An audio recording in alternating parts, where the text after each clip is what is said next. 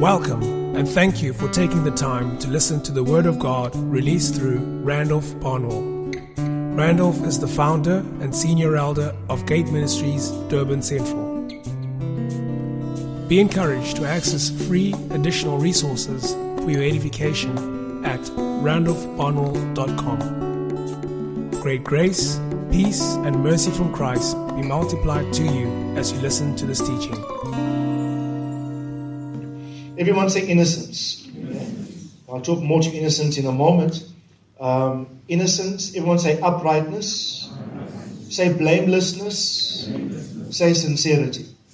Those four concepts are strict translations from the Hebrew. Innocence, blamelessness, uprightness, sincerity. That was the one slant of the word. The other nuance of the word is completeness or wholeness. Okay? The other slant of integrity is completeness or wholeness. You can't have one of the two slants without embracing the other. In fact, the one determines the other. So when you are blameless, when you are innocent, when you are living an upright life, what will you naturally have in your life? Completeness and wholeness, or consistency, like we said. In fact, the Latin integer literally means whole. Literally means complete, entire, together. So if you even look at the Latin roots of the word, it implies someone that has got no breakage point in their lives. I said to you last week, when steel is tested for its integrity, talking about steel that they use in a building, if it's not manufactured according to certain specs and it's used, for example, to erect a high-rise building, the integrity of the steel will compromise the integrity of the building. These are engineering terms. They use it as a language when they speak. In other words, it is not whole, it's not solid enough, it's not entire, such that if undue pressure is brought to bear on the building, breakage might be caused. Okay? So you must not break under pressure. What's going to keep your character whole? What's going to keep you as a whole person is your integrity. Your integrity is the factor that makes you strong consistently internally. Okay? You must think of it like that. And it's going to be the thing that's going to keep you. There's a group of verses that one of the benefits we have discussed about integrity is preservation.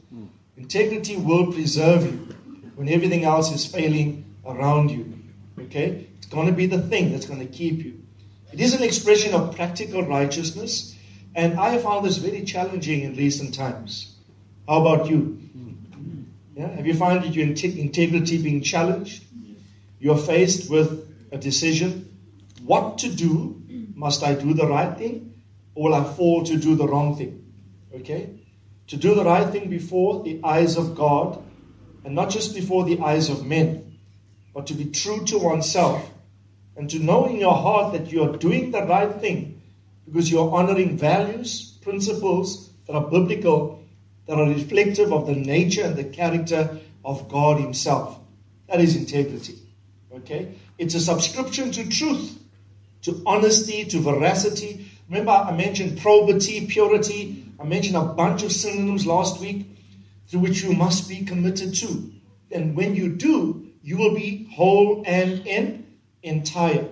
Somebody once said that when you function by integrity, you have nothing to fear because you have nothing to hide.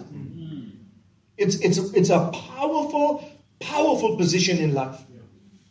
The liar or the hypocrite, or the one that's bending the rules, the one that is subterfuge, the one that is working behind the scenes, putting on a front of truth, but living a lie, is under pressure to maintain the lie. But the man of truth can stand and can be the subject of scrutiny by everybody, but because he has nothing to fear, because he's built his life on truth. Okay? Purity is an extremely powerful position. I want to encourage you. If anything God's going to bless you for, He's going to bless you for your subscription to truth, honesty, purity, veracity, etc. If you were left to be scrutinized in a court of law and you're cross-questioned by judges or advocates or attorneys or whichever, and at the end of their examination of you, they must conclude you innocent. Say it with me, innocent. The word innocent must be one of your favorite words. Okay? Because it's synonymous, like I said to you in the week, with the whole issue of integrity. It's absolutely synonymous with Adam was made innocent. Okay? And that sense of innocence where I have no ulterior motive, I have no duplicity within me, there's no conniving, there's no deceit, there's no scheming, there's no trickery, there's no hidden agenda within me. What you see is what you get, but not just what you see is what you get. What you get is a subscription to biblical moral values. Okay? Because some people say what you see is what you get, but I don't like what I see and what I get. Right? It's not that. It's not. You know, some people are brutally truthful, or they say they're brutally honest, they're candid. Remember, I said last week, you must have a sense of honest candor about you. Yeah. You're frank, you're upfront. But some people use that in the wrong sense, where they become brutal in their assessment based upon their sincerity. Black is black, white is white, therefore, and you let the person have it. No. I'm saying don't go take it to that extreme, because let me say this, with integrity and with discernment must be balanced by great mercy. By great mercy.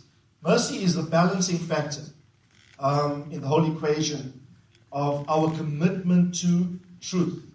You see, the Bible says that even God's mercy overrides his judgment. Okay, and we must be people of great mercy. While we're on mercy, I was thinking about it a lot this week for some reason. Because, some people who mess up came into my mind. And I thought, how would I judge them if I were God? The Lord said to me, practice mercy. Yes, don't compromise the principle, but practice mercy in the process based upon the repentance of the person. Okay? Always practice mercy, because the Bible says this, with the measure that you meet, the same measure is going to be meted out to you again. You actually determine how God will deal with you based upon how you deal with men. Okay? Today I want to talk about the internality of integrity. Okay? Now, internality is the root word is internal, like external, externality or externalities. The internality of integrity, what I'm going to focus on is its internal configuration. But more so, where. Everyone say where.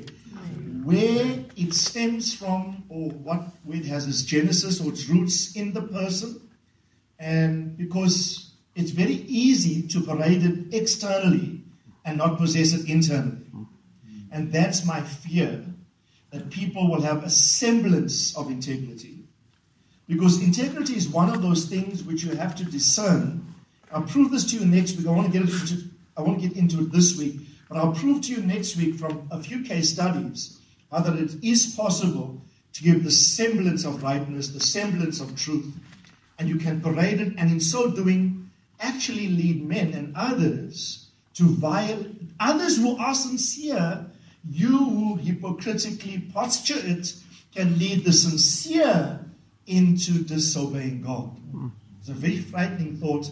I discovered 2 case studies this week.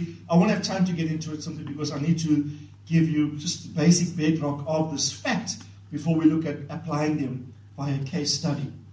Now, what I want to focus on is the integrity of the heart. Everyone say integrity of the heart. Integrity of the heart. You see, if you don't have it in the heart, you will never practice it in the life. It must be internal before it's manifested externally. So I want to focus on the state of the heart. And the heart has been the focus from all the songs we sang, Table of the Lord, and today. God's focus is on the state of your heart.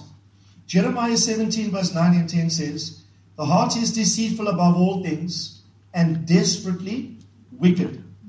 Who can know it? I, the Lord, search the heart.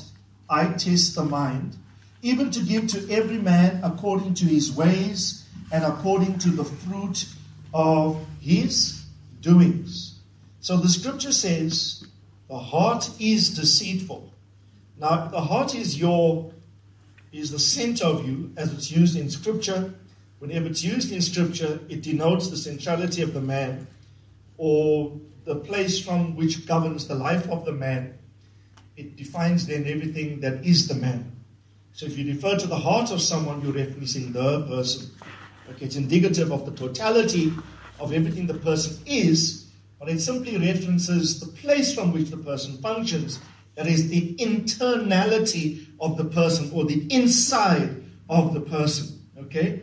The Bible says the most frightening thing in verse 9 here. It says that place from which he functions is deceitful. In other words, deceit means this. Deceit means a person can, for example, posture themselves to operate in a certain way, but that could not be the person's true motivation or agenda. So the person is posturing a particular agenda, but deceiving others who believe that he is functioning by certain motives when he himself knows that he is not. So he is deceiving everybody. The most serious form of deception is self-deception. Now you can fool others, but it's worse when you are fooled and you don't know it. And you are pretending to act truthfully, but you are acting in deception. No, it's fine if I know, listen, I'm going to fool Jules now. I'm going to hoodwink her. I'll pretend I'm operating from love. Meantime, I got another motive, right? That's bad enough, right? That's bad. But worse is when I think I'm honorable, I think I am credible and I'm functioning from a particular noble position, when in fact I myself don't even know that I am messed up, I am mixed up, I got spurious motivations. That's the worst thing, right? And so it's that where it says this heart is deceitful above everything else, and it's desperately wicked or sick. Who can understand it? Now, as I prepared this, I was typing in the week. I really had to pause almost from every page I wrote here. I'm saying, God, help me. The state of my heart, when it's presented before you to be forensically analyzed by you, may your conclusion be of me innocent. May your conclusion be of me integrous. May your conclusion be of me pure, consistent, whole, entire, right? Simple, blameless, upright, morally good. You see, don't look at Randolph. I can fool you left, right, and center with what you see. But guess what? Who only knows the real me? There's a God in heaven that knows my heart. My challenge to myself and to all of us is, let us from this point subscribe to this, that everything you see about me externally is a picture of my heart internally. It must be. Otherwise, our subscription and our attempts at integrity are going to be posturing, are going to be hypocritical, and they're going to fool everybody. And at the end of the day, there's a God whom we cannot hoodwink. He is a God who sees the heart of a man. In 1 Samuel 16 verse 7, Jesse is instructed to go to the house of Jesse and to anoint one of his sons as king. Jesse brought all 7 sons, except the 8th one was David, looking after dad's sheep in the field, remember? And he paraded the sons before the prophets, right?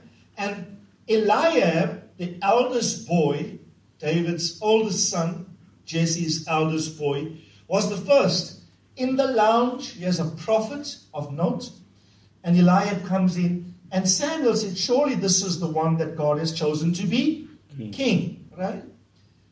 But the Lord said to Samuel, do not look at his appearance or at the height of his stature. Apparently he was this tall, noble, very handsome looking person. Imagine he walks in all stately. And by all accounts, even a prophet like Samuel was fooled. Because the Bible says none of Samuel's words fell to the ground. This is no ordinary prophet. We're talking about Samuel here. We're talking about that guy. This is not your fly-by-night prophet. This is a prophet of note.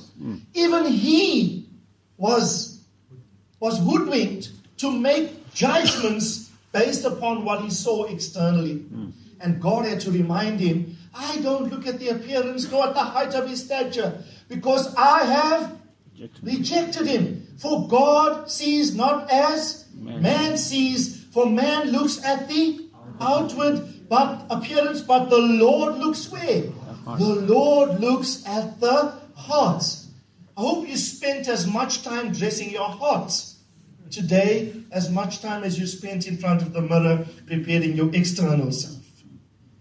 Hope your heart is correctly attired with truth, with honesty, with humility.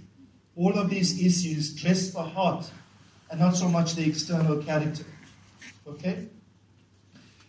Verse 8. Read verse 8. Okay, the Lord has not chosen this one either. And we go through a few. Then David ultimately was chosen. There's a very famous verse in Joel chapter 2 and verse 13. And I grew up remembering this verse. It was often quoted by the ministers in the AOG. Now rend your heart and not your garment. In Jewish culture, to rend here means to tear. Rend, you tear, right? The tearing of garments by Jews was symptomatic of the intensity of the emotion that they felt internally. So, for example, if a man was angry, he would take his garment and tear it. Or if a sinner was extremely repentant, he would get sackcloth, ashes, sit in it, and rend his garments. So God is saying here, so if you were in Jewish culture and you saw a Jewish man tearing his clothes, what was he trying to communicate to you? He was trying to communicate the internal nature of his emotions or the state of his heart. And because God knew that is open for hypocrisy. Because anybody, not with the right heart, can do it externally, and the external act might not represent the internal posture, not so? So God had to chide and reprimand the nation and say, you rather rend your hearts. Keep your garment intact as long as your heart is rended. Okay? So what I'm stressing today is no more posturing. No more acting. Hollywood has got nothing on the church. If Hollywood wants good actors, they should come to the church to audition people. Because in church we can play the game. We can play the part so well.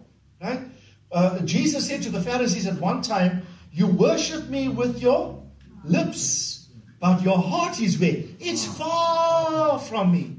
Okay? Again, the imperative on the state of the heart. Matthew 7:20, Jesus was saying, that which proceeds out of the man is that which defiles the man. For from within, out of the heart of men, proceeds what? Now listen to the list. Everyone repeat after me, say, out of the heart. Out of the heart. Now Jesus is talking and he says, out of the heart. Out of the heart proceeds the following. Listen carefully. Evil thoughts, fornication, thefts, murders, adulteries, deeds of coveting, and wickedness, as well as deceit, sensuality, envy, slander, pride, foolishness. A long list, right? So the point is, Jesus lists a list of what is so-called severe sins. Fornication, adultery, deceit, etc. But he said this, all of these stem from where? Out of the heart. So my point is this. If you want to stop the sin, where do you start? You start at the source, which is the heart. Don't treat the symptoms, which I think, and I'll explain why I think those things are symptoms.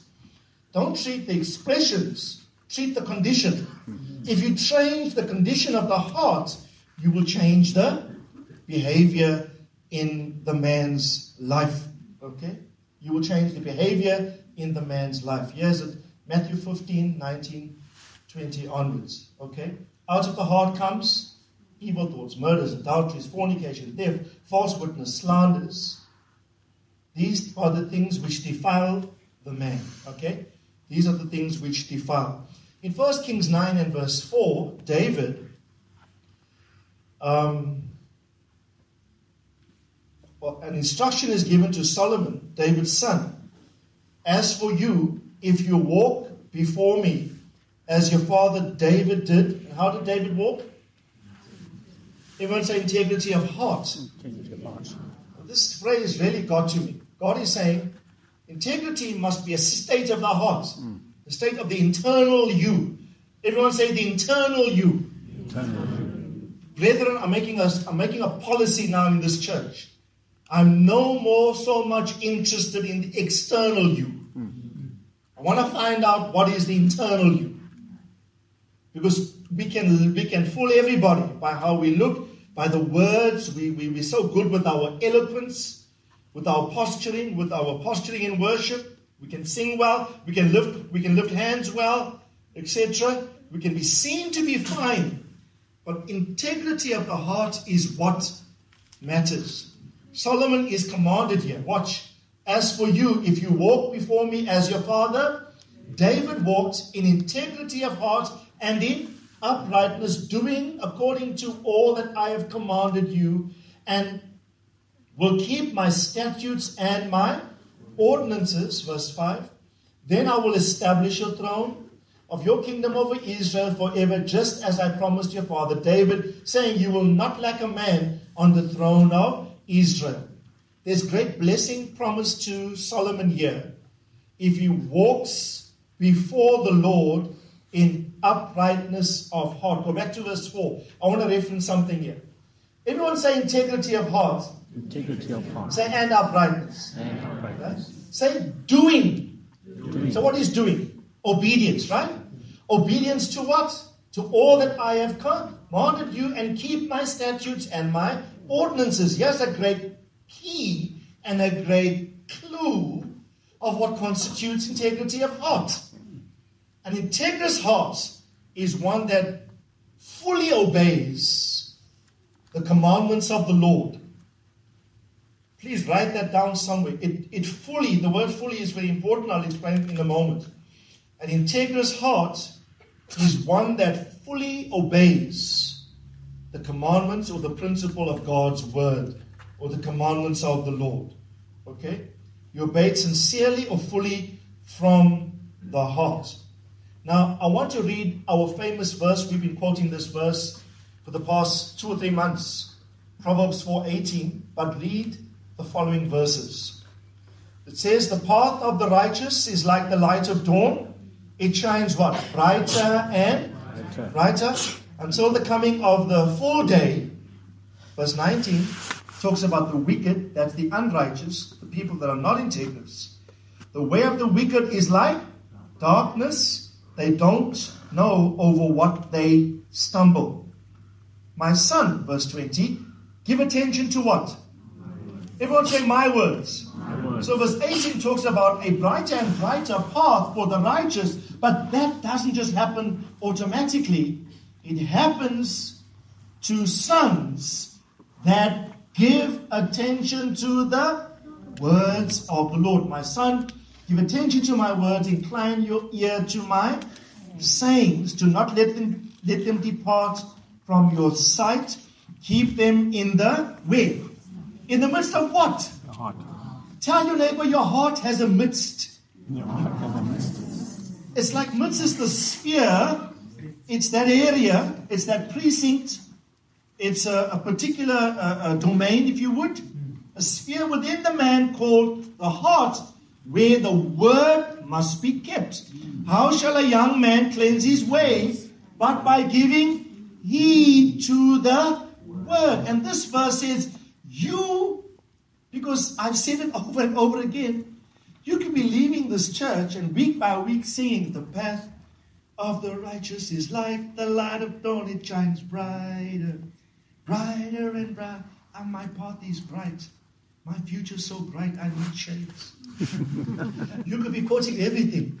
Mindset is like brighter and brighter for me. That's what the Bible says. But read the context says, first watch the state the midst of your heart, you need to prioritize God's word there. Okay? Keep them in the midst of your heart. Do not let them depart from your sight.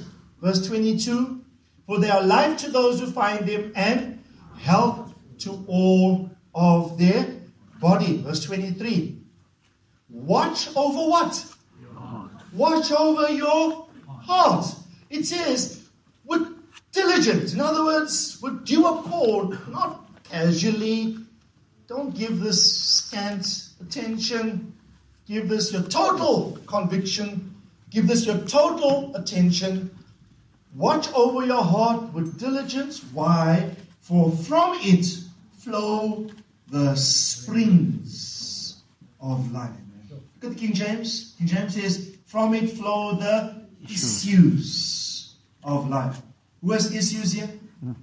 Any other issues? Well, it's from your heart. You got the issue outside. Where it comes from? It springs forth from out of the heart. You know, this word fascinated me. For out of it spring forth the issues of life. The word issues in the Hebrew is the word tosa. Tosa literally means a border or an extremity or an end point. Think about the meaning. Now, if you paraphrase, for example, keep your heart with all diligence, for out of this heart, something's going to spring forth. It's called issues. This word in the Hebrew, tosa, means extremity or limits or furthest boundaries. In other words, the state of your heart will determine the limits of your life. Whatever is in there is going to literally circumscribe or prescribe the sphere of function and experience for you.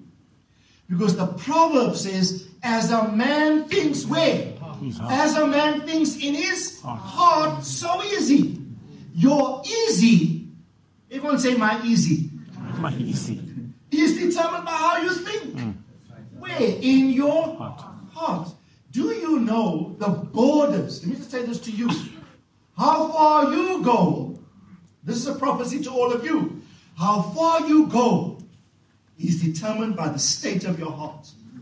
Because out of your heart spring forth what? Issues of life. And what is, don't think issues as drama.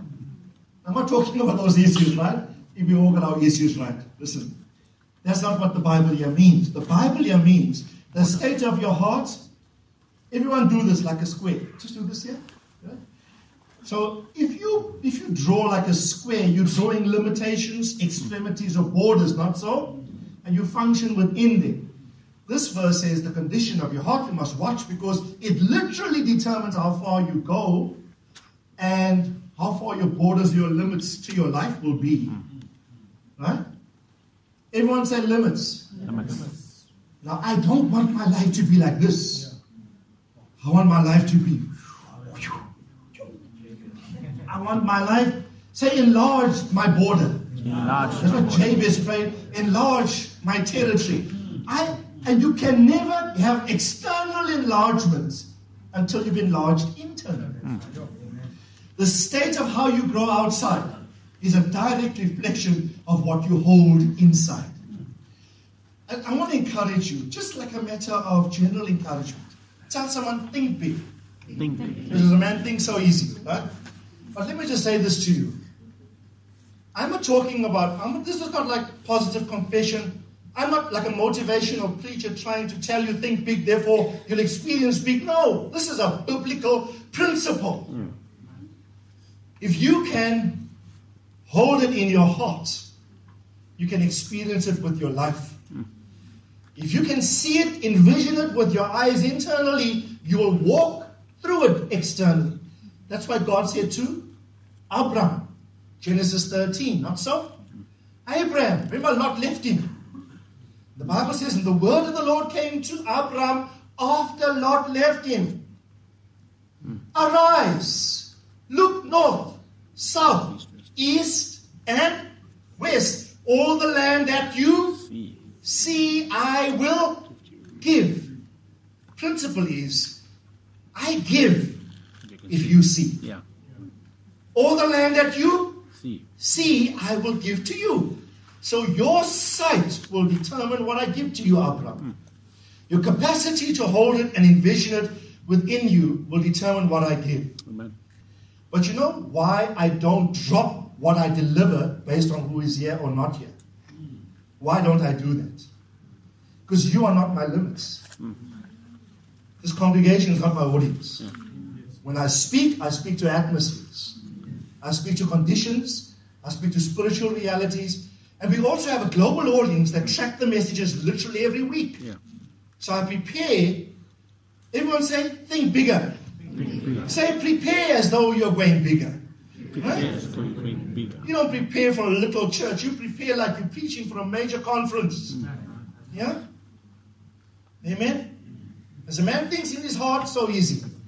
So the condition of your heart will determine out of it, watch it, keep it, your heart with all diligence, for out of it spring the extremities, the borders, the endpoints, tosha, the limitations of your life is determined by the state of your heart. What I'm saying to you is that if you keep your heart pure, God can enlarge your heart.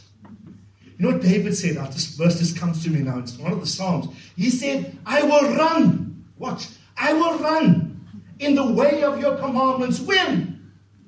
When you have enlarged my heart. Running implies what? Fast momentum. Everyone say acceleration. Acceleration. David says this, I'm going to accelerate once you, God, have enlarged my heart. There's a beautiful portion in 2 Corinthians 7. I'll share the reference with you later. Paul says this about Titus. It says, God put into the heart of Titus the care for the Corinthians. Now, can God put some stuff in you? Yeah. Can God do some open heart surgery, open your heart, and locate some things there in reference to His will? What happened? That was like open heart surgery. Chris Barnard thought he was the first. God was in this thing long ago, right? He loves working on people's hearts. Right? And He lodged some stuff in the heart of Titus. When Paul went to Macedonia, what does it say? He preached the word, and the Lord opened the heart of Lydia to receive the things that Paul was saying. Everyone say, Lord, open my heart. Open my heart. Say, enlarge my heart. Enlarge my heart. Say, extend the limits of my heart. Extend the limits of my heart. Come on, have a big heart. Tell someone have a big heart. I know we use this term, grammatical usage as, heart of love, compassion, etc. A big heart. But I want a big heart for the purposes of the Lord. Amen? I want a big heart for the purposes of the Lord. And you'll see it happen. Okay? Psalm 15 verse 1 and 2. Okay? So please, just based upon that Proverbs 4 passage, I wrote here in my note, how far you go in life will be determined by the condition of your heart. The heart is very important. Your heart determines the limits of your life. One of the Psalms, which I will prosecute thoroughly later, not now, but I want to mention one verse, is Psalm 15. Remember Psalm 15, Psalm 26, and Psalm 101 Yeah. must be the subject of your meditation. This verse, in the opening lines, this passage says, O Lord, who may abide in your tent, who may dwell in your holy hill? And gives the answer, he who walks with integrity and who works righteousness and speaks truth where? Everyone say, in his heart. Consistently, when you study integrity throughout the Bible, it often references the heart. Internal man, not the external man. Speaks the truth in his heart. In Psalm 51, David said to God in his repentance after his adultery with Bathsheba, he says, you desire truth where? You desire truth in the inward parts, okay? So the heart must be characterized by truth. Now, does anybody here would like to put your heart on the table for all of us to see? Anybody? I'm putting it here. Come. Come supernaturally, make it nice and level for you so you can see it nicely. We'll all just analyze what exactly is going on here. Let's say in Rushan. Rushan, put your heart here. So all the brothers and sisters can see the state of your heart. Anybody wants your heart to be examined? Anybody? You'll be scared, right? You want the brothers to find out what's in there. Hey. Because all they know is the external me. But very few know the internal me. The internal me might shock you. The internal me might scare you. Right? That's why David said, search me, oh God, and test me. Try my heart. Right? Job says, try my heart and know my integrity. That's a bold statement. He said, Lord, if you put me under scrutiny for forensic analysis, what you're going to find out is something called integrity. He says, test me and know my integrity. Okay? Now, Proverbs 21, verse 1 and 2. I think this verse is this verse is also found, I think, in Proverbs 16. It says, the king's heart. How many people are kings here? Aren't you a king? He's made us both kings and priests. So it says the king's heart is like channels of water. Where? In the hand of the Lord. And he turns it wherever he wishes. It's like God directs the channel. So this tells me my heart should be so pliable. It should be directable. It should be navigable. Or its course determined by the Lord. He can turn it any way he wants to. Tell someone have a soft heart. I won't have time to teach this. The New Testament teaches very strongly about a hardened heart. An incalcitrant, stubborn heart. That's totally impervious to the bending or the wooing of the Lord. Never ever get to the place where your heart is hardened. But your heart must be like channels of water, which the king, which your heart as a king, which God can turn whichever way. And then verse 2, however, says the following. Every man's way is right in his own eyes, but it's the Lord who weighs the heart. Even if I say, okay, I'll put my heart up for the church to scrutinize on the table, everybody come with your microscopes and do a forensic analysis of Randall's heart. If I say to you, hey, you guys, you're going to find nothing there. That's my opinion about my heart. This verse says, every man's ways in his own eyes seem right. But who has the final say? It says, God is the one that whose assessment you must revert to weigh. The word weigher is used in balancing scales. Okay, to weigh your heart. Okay? So how much does your heart weigh? I'm talking symbolically now, obviously. All right? So we must have pure hearts before the Lord. 1 Chronicles 29. Look at what David says. I will reference this verse a bit later when I talk about integrity and financial offerings. I was amazed in my study of integrity. I'm studying integrity every single day and I'm writing every single day in reference to it. It's almost like a whole manual on its own now. I was shocked at how so many references in the Bible equate integrity with faithfulness in financial stewardship. Right? I'll talk more to that in one whole session. You must be righteously integrous in how you manage finances. I think many people fail here with integrity. You fall here in terms of how you're managing your finances. And your integrity is wanting. There are cracks in your steel that are going to compromise your building, your life, simply because of the way you handle money. So David said here in verse 16, by the way, he was collecting funds here for the building of Solomon's temple. And he said, verse 16, 1 Chronicles 29, O Lord, our God, all this abundance, so he collects a whole lot of stuff. He gives from his own wealth, from the king's treasury. The leaders of thousands, of hundreds, and of 50s all gave. Second-tier leaders gave. Then all the people gave. So there's a massive amount of items collected for the building process. And he says this, O Lord our God, all this abundance we have provided to build you what? A house for your holy name. It is from your hand and all is yours. This is your offering, God, for your house. Verse 17 he says, since I know, O my God, that you try the heart and you delight in uprightness. So God tests or tries the heart and delight in uprightness. I, in the integrity of my heart, have willingly offered these things. So now with joy I have seen your people who are present here make their offerings willingly to you. Okay? So I want to start to encourage you, although I'll deal with this later in a separate session, to be highly integrous in the matter of financial affairs or financial dealings. When David collected the funds to build Solomon's temple, he said, I have done all of this in the integrity of my heart. There's a beautiful verse which I'll reference later on when we do this in Corinthians, where Paul says, we talk about managing a particular offering, relief offering for the Jerusalem church. And he said this, we do what is right, both in the eyes of God and before men. Okay? In other words, if men or God inspect us on how we've handled this money, we have come off as people of integrity. Okay?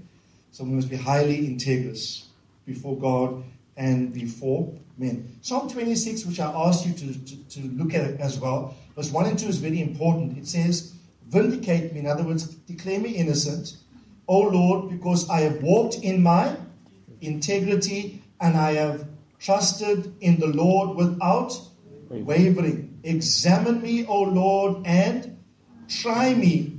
Test my mind and test my heart.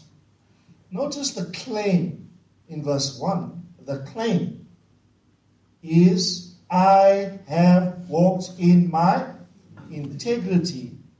And the confident request then from the psalmist to the Lord in verse 2 is, examine me, try me, test my mind, and test my heart.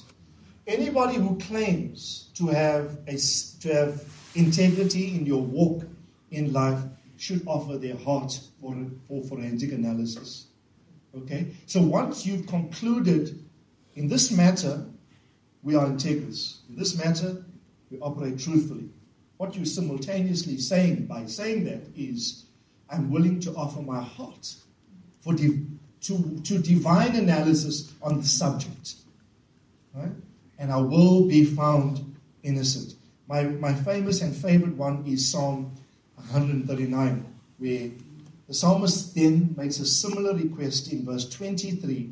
He says, search me, O God, and know my what? And know my heart. Try me and know my anxious thoughts. And see. Everyone say, and see. God, that psalmist is saying, look into there and see. Let your eyes analyze me. See if there's any hurtful way in me and lead me in the way everlasting.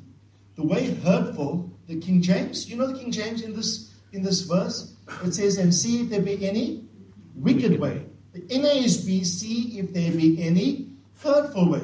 If you do a word search on wicked and hurtful in the original Hebrew, the word literally means the capacity to offend somebody else.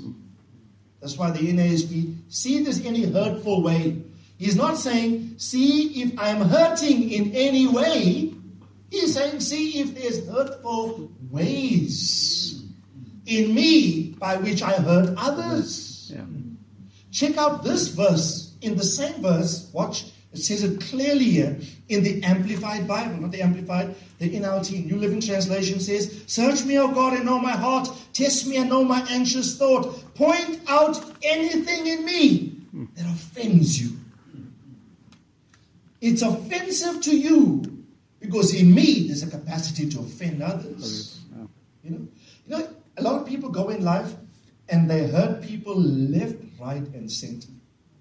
Or you're offending left, right, and center.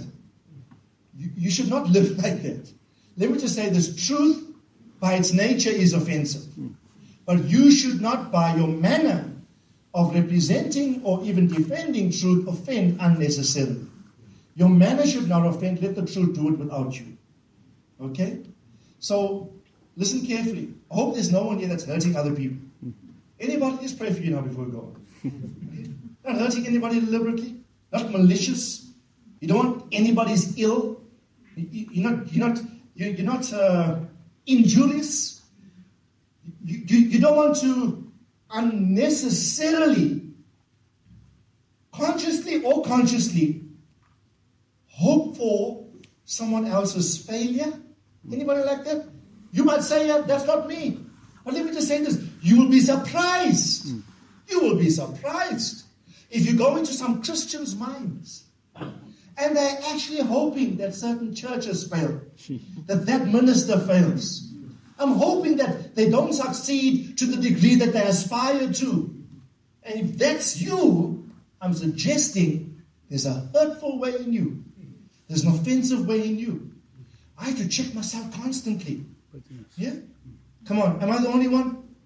You too, not so. You have to watch yourself and say, God, my heart. My heart. I will never support someone externally if my external support is not symptomatic or evidence of the totality of support I want to give that person in my heart. I will never let there be a disconnect between external behavior and the motivation of my heart. Okay? Someone gets a new car and you pray for one for 10 years. What's in your... let me just say this. God sometimes just blesses your enemy to check out what's in your heart. Yeah. God sometimes will bless people that you hate just to find out, hey, it's brewing inside there. And you didn't even know it's there until the person is blessed. You didn't even know it was there. And how often, come on, I'm talking to myself and you, how often I had to pinch, hey, Barney, don't think like that. Don't call me Barney from now on. My matric class used to call me Barney. I hated it, but they called me out of, it was a term of endearment for them, Barney. Only they were allowed to do it by them. Yeah, I just sometimes watch myself. Oh, that brew was so despondent, and he's blessing the same area I'm trusting God for something. Then the Lord says, what's in there? What is it? You see, the state of the heart must be integrous at all times. If you can master this, you're gonna extend the limits of your life. The issues will spring forth to a greater level.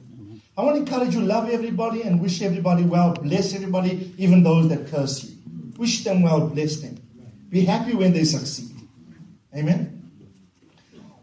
Now, innocence. Everyone say innocence? Like I said to you, it's synonymous with integrity. Right? Job 1 verse 8. Here the Lord boasts about Job, and the Lord says to Satan, have you considered my servant Job? For there is no one like him on the earth, a blameless and upright man, fearing God and turning away from evil. This last statement I will talk about maybe next week. I don't think I'm going to get to it now because of time.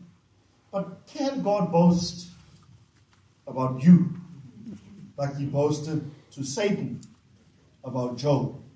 God stands and sees his son Job, and God is filled with admiration. And he says, even to the devil, hey, check out this guy on the earth. Check out that guy, my servant Job. That guy. There's no one like him on the earth. He is totally blameless. Blameless means without blame.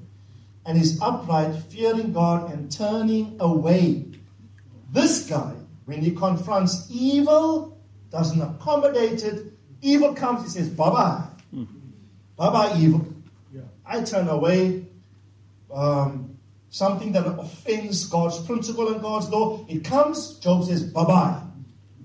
Tell someone, turn away. Yeah? Turn away. I'm talking more than turn away from evil to protect the integrity of his heart. Okay, the porno site comes on your PC unsolicited. Turn away. Right? Or if you're battling to cope, put the protective protocols on your PC to protect your heart. Tell someone, turn away. Turn away. You see, you might think that I'm going to engage in certain external things and it's not going to impact my heart. It will. It will affect your heart. That God is so passionate about keeping in absolute purity and in holiness before the Lord. The same verse in the Amplified says, the Lord asked Satan, have you noticed my servant Job? He's the finest man in all the earth. What a testimony. He's the finest man in all the earth. He is blameless, a man of complete integrity. He fears God and he stays away from evil. In other words, he's innocent. Look at Psalm 26 quickly. Verse 1. Vindicate me, O Lord, for I have walked in my integrity. Look at verse 6. Verse 6. I will wash my hands in what? Innocence. Everyone say innocence. Innocence. Look at verse 11. But as for me, I will walk in my integrity. The psalmist uses the terms innocence and integrity interchangeable, synonymously. Okay?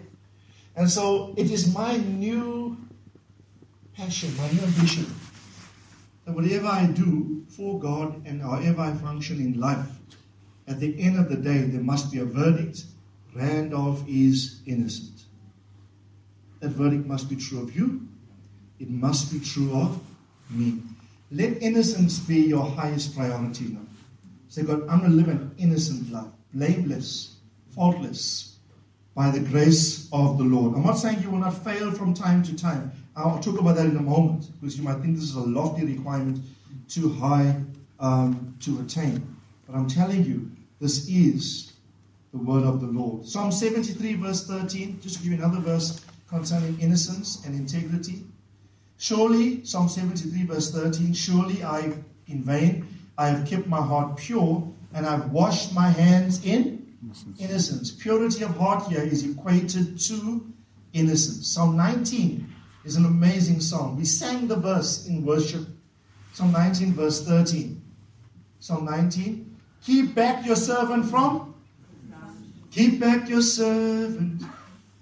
presumptuous sins. Psalmist says, let them not have dominion. Let them, the sins, not rule over me. He says, then I will be blameless and I shall be acquitted from great transgressions. Look at the King James. King James says, keep back your servant. Or New King James. Keep back your servant from presumptuous sins. Let them not have dominion over me. Then shall I be blameless and innocent from great transgression. And then he says, we sang the chorus, verse 14, let the words of my mouth and the meditation of my heart be acceptable in your sight, not man's sight, under God's view. O Lord, my rock, my strength, and my Redeemer. Okay? You know, presumptuous sins are those sins that you don't think it's lethal enough to impact you in any way. And you presume them innocuous. You presume them not having gravity enough to affect you in a very, very serious way. Amongst the many definitions of presumptuous in this context, David prayed a prayer, keep me back. Repeat afterwards, keep me back. Keep me. It says, keep back your servant from presumptuous sins. By the way, what's the context of Psalm 19? What is he talking about in all the verses before? He's talking about the power of God's word. Right? Look at verse 4 or so. Verse 5, because of time, I won't read the whole thing. Verse 6, verse 7. The law of the Lord is perfect, restoring the soul. The testimony of the Lord is sure, making wise the simple. That's the word of the Lord. All these words, the precepts, the word of the Lord, it's right, rejoicing the heart. The commandments of the Lord are pure, enlightening the eyes. That's the word. Love the word, obey the word. And then he says this, the fear of the Lord is clean. It endures forever. The judgments of the Lord are true, and they are righteous altogether. Verse 10 says, more to be desired are they than gold, yea, than much fine gold. Sweeter also than honey and the honeycomb. And then he says this, by them, moreover, is your servant warned, and in keeping them there's great reward. Verse 12, who can discern his errors? And he praises Keep me from hidden faults. Keep back your servant from presumptuous sins. Let them not have dominion over me, for then I shall be blameless and innocent from great transgressions. Let the words of my mouth, the meditations of my heart, be acceptable in your sight, O Lord, my strength and my Redeemer. So I want to encourage you to focus on the internal purity and integrity of your heart. Turn away from evil. Prayer should be, keep me from temptation. Keep back your servant from that kind of sin that seeks to master me, so I will be free and innocent from the great transgression. I want to, as I close, just in 5 minutes, a thought just yesterday afternoon, and I added this, 2-3 pages to my notes I was thinking of something, and how that it's very possible, like I said, external acts are not always reflective of the state of the heart. Although it says, out of the abundance of a heart, a man speaks. But sometimes how men speak and behave, if they have a hypocritical agenda, they use that principle for their own end to hide or to cloak a wrong motive. Okay? Somebody once said that pride finds humility so attractive, it often borrows its cloak. Yes, pride, even pride finds humility so attractive, it borrows humility's jacket or cloak. It covers itself with humility, but inside still full of pride, but externally parading humility. I never ever want that. A few verses hit me in this respect. 2 Chronicles 25 verse 2. This is regarding King Amaziah. 2 Chronicles 25 and verse 2. Look at the King James Version. It says, he did that which was right in the Lord, but not with a loyal heart. Look at the King James. Not with a loyal heart. King James says, he did that which was right in the sight of the Lord, but not with a... I'm thinking, you're doing what is right. Huh? Everyone's clapping for you. This brother is doing what is right. But he's doing externally what is right. But his heart is not perfect before God. He's not doing it with a loyal heart. Some versions say with a devoted heart. I wrote here, please listen very carefully. We're closing, listen carefully. You might still do the right things before God and men, yet may harbor the opposite evil desire of the thing within the heart. In this case, doing the right thing in the name of integrity, while still embracing the desire of the opposite evil thereof, is a lack of integrity. Integrity demands that we act outwardly in compliance to God's righteous standards, because this is exactly what is mirrored in the condition of our hearts. Right? No more will I clap for you because I see you do the right thing externally. I'm saying the level has now got the introspection, and I say this prophetically by the Spirit of the Lord. I believe there are eyes now where men cannot see, but have been opened to me. There's sometimes when I will talk about a matter, we won't have concrete evidence of the thing, but time and experience will prove us right. It particularly her, she's highly more discerning than I am in certain respects. And I was saying, but hey, you saw it way before I did. And at times I had to repent before and ask Renee for an apology, because of her discernment is highly sharper than mine. She would see something more readily than I would. Then I would say, oh, you're too judgmental. You're passing judgment. She said, but I can see. I'm not judging. I simply can. This is as clear as daylight for me. And I'll say, but where's the evidence? I said, no evidence. But I can see. And then, I had to wait in time to get to let a saga play itself out. And she'll come and say, you see, I told you so. In a nice way, not like, I told you so. But I've learned to respect this grace in terms of a wife that God has given me in managing ministry. Okay? And I'm saying, so watch. There's a whole lot of, sounds confusing there how I wrote it. I must reword it. Let me reword it in my own way. Listen carefully. I'm saying to you, it's no longer fine to do the right thing. Everyone say the right thing. Right. Yeah, it's fine. You're compliant. It's right in the sight of the Lord, but the rightness of your actions is not depictive of the state of your heart. Your heart is not perfect in reference to the outward act. Why? I said in the statement I've just read to you, because in your heart, you actually desire the opposite evil of the good you're doing. So you are faithful, for example, to your wife. Let me use Rena. I'm faithful, but in my heart, I'm longing for another girl. You look at me, I'm not longing for another girl. Somebody's like, No, I'm using an example. Let's say I'm faithful to my wife, but in my heart, I have fantasies about another woman. Guess what? You look at my marriage, you give me 10 on 10, you're clapping, you're applauding. But watch, I'm doing the right thing, but not with the perfect heart. God is saying, I'm not going to tick you integrous in the matter of marriage. Why? Because your heart is divorced from the external.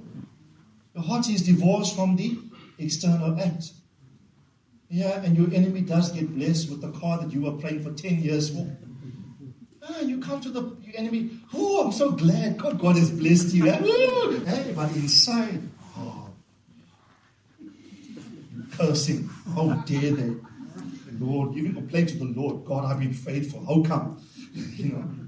Your heart, the actions of your heart are totally contrary to what is externally to your life. Look at two more verses and we close.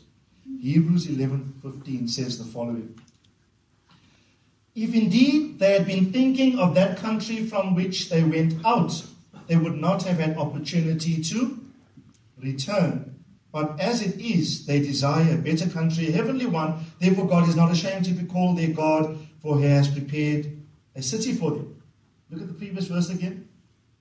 If indeed they had been thinking of that country from which they came out, they would have had opportunity to return. Okay? Now in reference to the exodus from Egypt, do you know God took them out of Egypt? But some of them still have Egypt in their hearts. And while leaving the place, it's like, you're leaving the deliver. Hey, but I want. I know this is the right part, but in my heart, garlics and the leeks of Egypt. Ooh, hallelujah, brethren.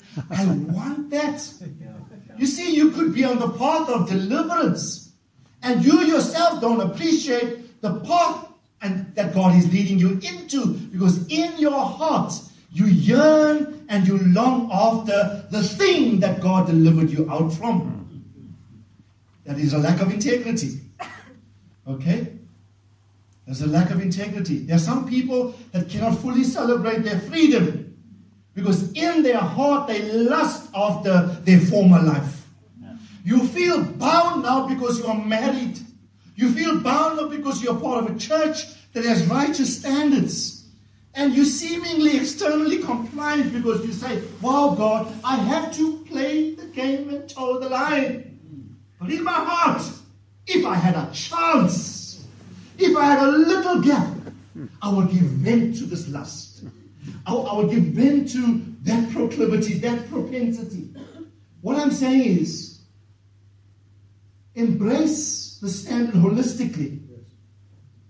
And don't yearn out from the thing that God brought you out of. It says, if they yearned, if indeed they had been thinking of that country from which they came out, they would have had opportunity to return. Look at Acts 7 verse 39 quickly. Our fathers were unwilling to be obedient to him, but repudiated him in their where? Hearts. In their hearts, and turned back to to Egypt, you'll find a reference for this in Numbers 14. Luke is commenting on Numbers 14, verse 3, which says, Numbers 14:3, remember when Moses was taking too long? And the golden calf? And they worshipped the calf?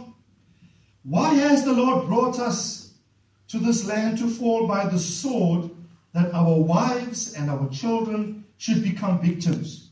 Would it not be better for us to return to Egypt? And so they said to one another, let us select a leader and let us go back. You see, God brought them out, but that system was in them, and they lusted for it exceedingly. Some examples.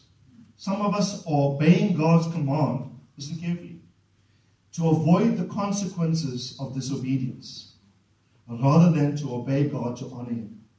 It's different. If I obey God, it must be to honor Him.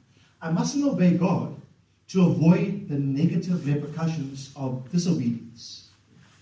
My motivation for obeying, let's say the tithe, mustn't be that if I don't tithe, then I'm going to experience a whole lot of problems financially.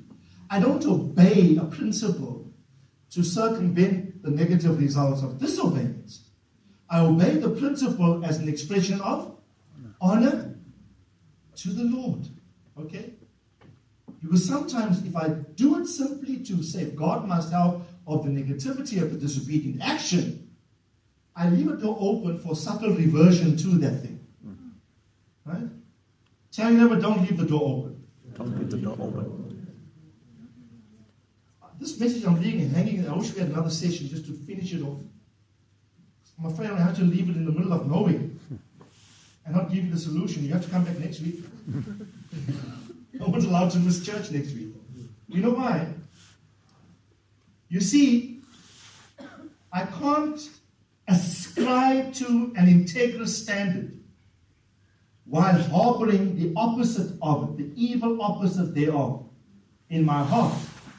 Yet I'm committed to it, but I haven't ratified my hatred for the opposite evil thereof. So I subscribe to the principle, not being convinced of the principle. There's pressure on me to comply because I'm in a family that loves God. I'm in a church that loves God. I'm part of a workforce where principles of integrity are highly prized. Therefore, I have to toe the line. But if given a slight chance, slight door, I'm taking it. I hope that's not you. Right? The Bible says you must love righteousness, but you must hate lawlessness. And I'll talk more to that. Right? I've said this example, staying faithfully married to your spouse, but longing to be married to someone else in your heart. Telling the truth. Listen to this one. Telling the truth. To maintain your spiritual image in pride, whereas you would ordinarily have told lies if upholding your image was not such an idolatrous pursuit that you needed to uphold. So I'll tell the truth, no problem. I tell the truth not having loving the truth. I tell the truth not having developed a love for the truth as a principle of honor. Because if I told lies, let's say, what will be dented is my image. And that's a symptom of pride in me. So I hold on to the truth to uphold the idolatrous image of pride that will be dented if I tell the lie. Right? So you are still not being a person of integrity. Externally, if they assess you, you say, but I told the truth. And then the whole court of law, men are clapping for you. But God comes and says, yeah, but why did you tell the truth? Right? You did not lie. You would have, but you did not. Yeah. Simply because you want to pridefully maintain an image. It's not out of a conviction for the truth itself. It's all about you and your image. Okay? I tell you never, this is deeper. I'm not happy with external trappings of integrity. I'm saying, God, if I must do the right thing, I don't want to be like Amaziah who does the right thing, but not with a perfect heart. Right? I want the rightness externally to be a reflection of the condition of my heart internally. Last one. Repenting from sin because you have been exposed or found out, but you have no intentions of transforming your behavior. Right? That too is not laudable before the Lord. Proverbs 27, I don't have it in my notes, but the verse came to me this morning. Actually, I need to add it here. So I'm only halfway in the study. This is something else that is critical, but we'll address next week. But I think you've got the basis for me to talk about some other issues. Everyone say the state of the heart. State of the heart. What did I say? Proverbs 27:19. As in water, face reflects face. So if you look into water, what do you see? Your mirror image, your face. If you look into water, the water reflects your face. So, in like fashion, the heart of a man reflects the man. Okay? So, if you look into a mirror, a pond, let's say, what are you going to see? Exactly who you are. Okay? And this verse is, in similar fashion, the heart of a man reflects the man. The true you is your heart. Want to see yourself? Go look in a mirror. Right? Similar fashion, your heart will reveal you. For us, what is water symbolic of? The word. The Word of God, not so? Want to see the real you? Look into the mirror of God's Word. James says it. It'll show you who you are or as you are. But more importantly, what you should be like in Christ. That's what I believe it says. He will look into the perfect law of liberty. James says, right? You see yourself as you exist in Christ.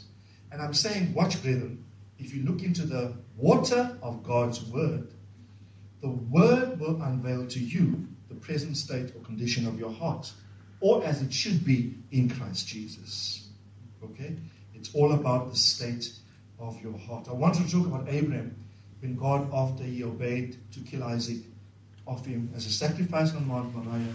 God said to him, now I know exactly what's in you, Abraham. Now I know what's in your heart. Now I know indeed that you do fear me. Okay? And God is going to test our heart. Wasn't it Caleb who wholly followed the Lord? Right? Sean quoted the scripture, love the Lord your God with all of your heart, your soul, your mind, and your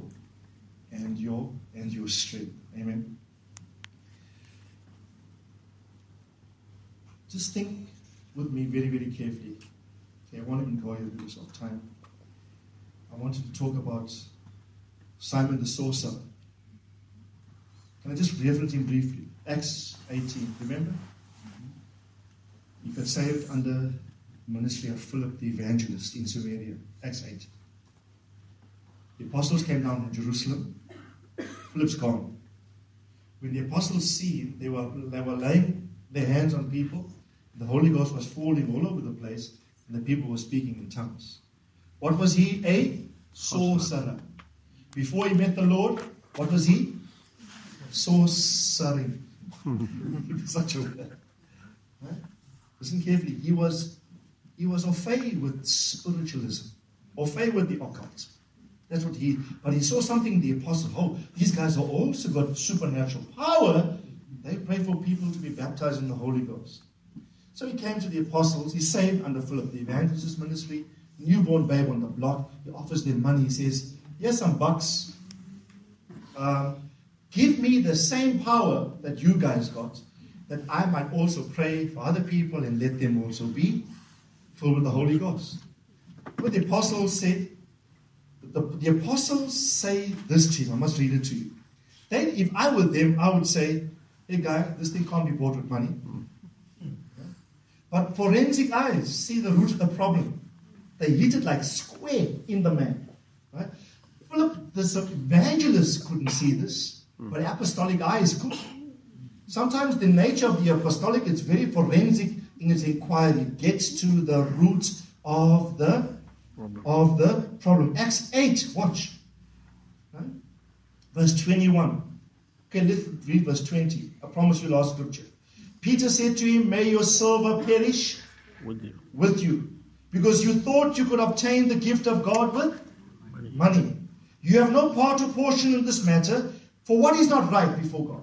Your heart. He says your heart is not right before God. Listen carefully. It might be right with God because you accepted Jesus Christ as your Lord and Savior under Philip the Evangelist's ministry. But now under apostolic forensic inquiry, your heart is not right before God. And listen to what they say to him. Therefore, repent of this what? This wickedness of yours. And pray that the Lord, if possible, the intention of your heart might be forgiven you. Then they say this. This is where they hit it. Verse 23. For I see, when nobody else can see, I see that you, brother, are in the gall of bitterness. And you are in the bondage of iniquity. Do you know what? When they said, repent of this wickedness, the word wickedness there is translated in English as malice. With malicious intent to hurt somebody. This man's harboring all these things in his heart and is racked by bitterness from a past experience. Now you want to administrate Holy Ghost power with deficient character? And the apostle says, no. Sort your heart out first. In other words, they didn't just focus on his request. They looked at the root condition in his heart and they addressed that. Now I want to encourage us, church, that we must present our hearts before God and say, examine me, test me, try me. Now what's exactly in there? You see, we cannot go forward until we ratify this principle. I'm going to have the most integrous heart I know by the power of the grace of God. You must say this, not based upon my own strength. I'm going to live righteously before the Lord. Present to him a heart of absolute integrity. If I'm up for forensic analysis, inquiry, it must be said of me, his heart is right. Not just in the sight of men, but in the sight of God. He's doing what is right. And he's doing it with a perfect heart. Right? Watch the state of your heart, for out of it are the issues of life. Let's bow it in prayer. I know this is very challenging to me, even as I speak it. I feel the conviction of the Holy Ghost. Whenever you're about to do anything or think anything of note, ask yourself, will I be declared innocent after this conversation? After I share my views about a matter about somebody, am I exposing the lack of integrity in my heart? Will my heart be justified for its integrity? Amen. The state of the heart. God does not look at the appearance externally of a man, but he examines the condition of that man's heart. Just in the moment of silence, bring your heart before the Lord. And if you failed, like I said last week, there's mercy and grace, forgiveness here. God will graciously forgive you. He will. So long as your repentance is sincere, He respects that. The Bible says a contrite and a humble spirit or heart, God will never ever turn away. Contrition. It's impossible for God to reject contrition, lowliness, and humility. He says, I cannot reject that. Somebody who comes to me having messed up, comes to me in lowliness. God says, there's nothing I can do but accept the man and work with him and restore him and reinstate him.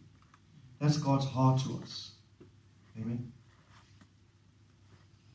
Father, we present our hearts to you. Just lift up your hands before him. We come as a church, none of us excluded. All of us in need of your grace. Yes, we see the requirements in your word regarding of the states, the internality of integrity, what condition of heart we should carry with us. And we ask our God, search us too. Like David said, search us, try us. Examine us and see. Search us and see if there's any hurtful, offensive, injurious way within us, and lead us in the path everlasting. I thank you, Father, that you are able to cleanse our hearts. You said you would cleanse our hearts. Your word is able to wash us clean. So cleanse us from any impropriety. Yes. Cleanse us from any sin, any expression or practice, even thought of unrighteousness, thought of a lack of integrity, where we know this will have never survived your assessment of us. But today we ask, by your grace, help us to be men and women of impeccable Yes, Lord. integrity. Yes. We seek righteousness. Your word says we must hunger, we must thirst for righteousness, for we shall be filled. Jesus. God, we want to be filled because our desire is to do the right thing before your eyes. We receive grace now. Yes.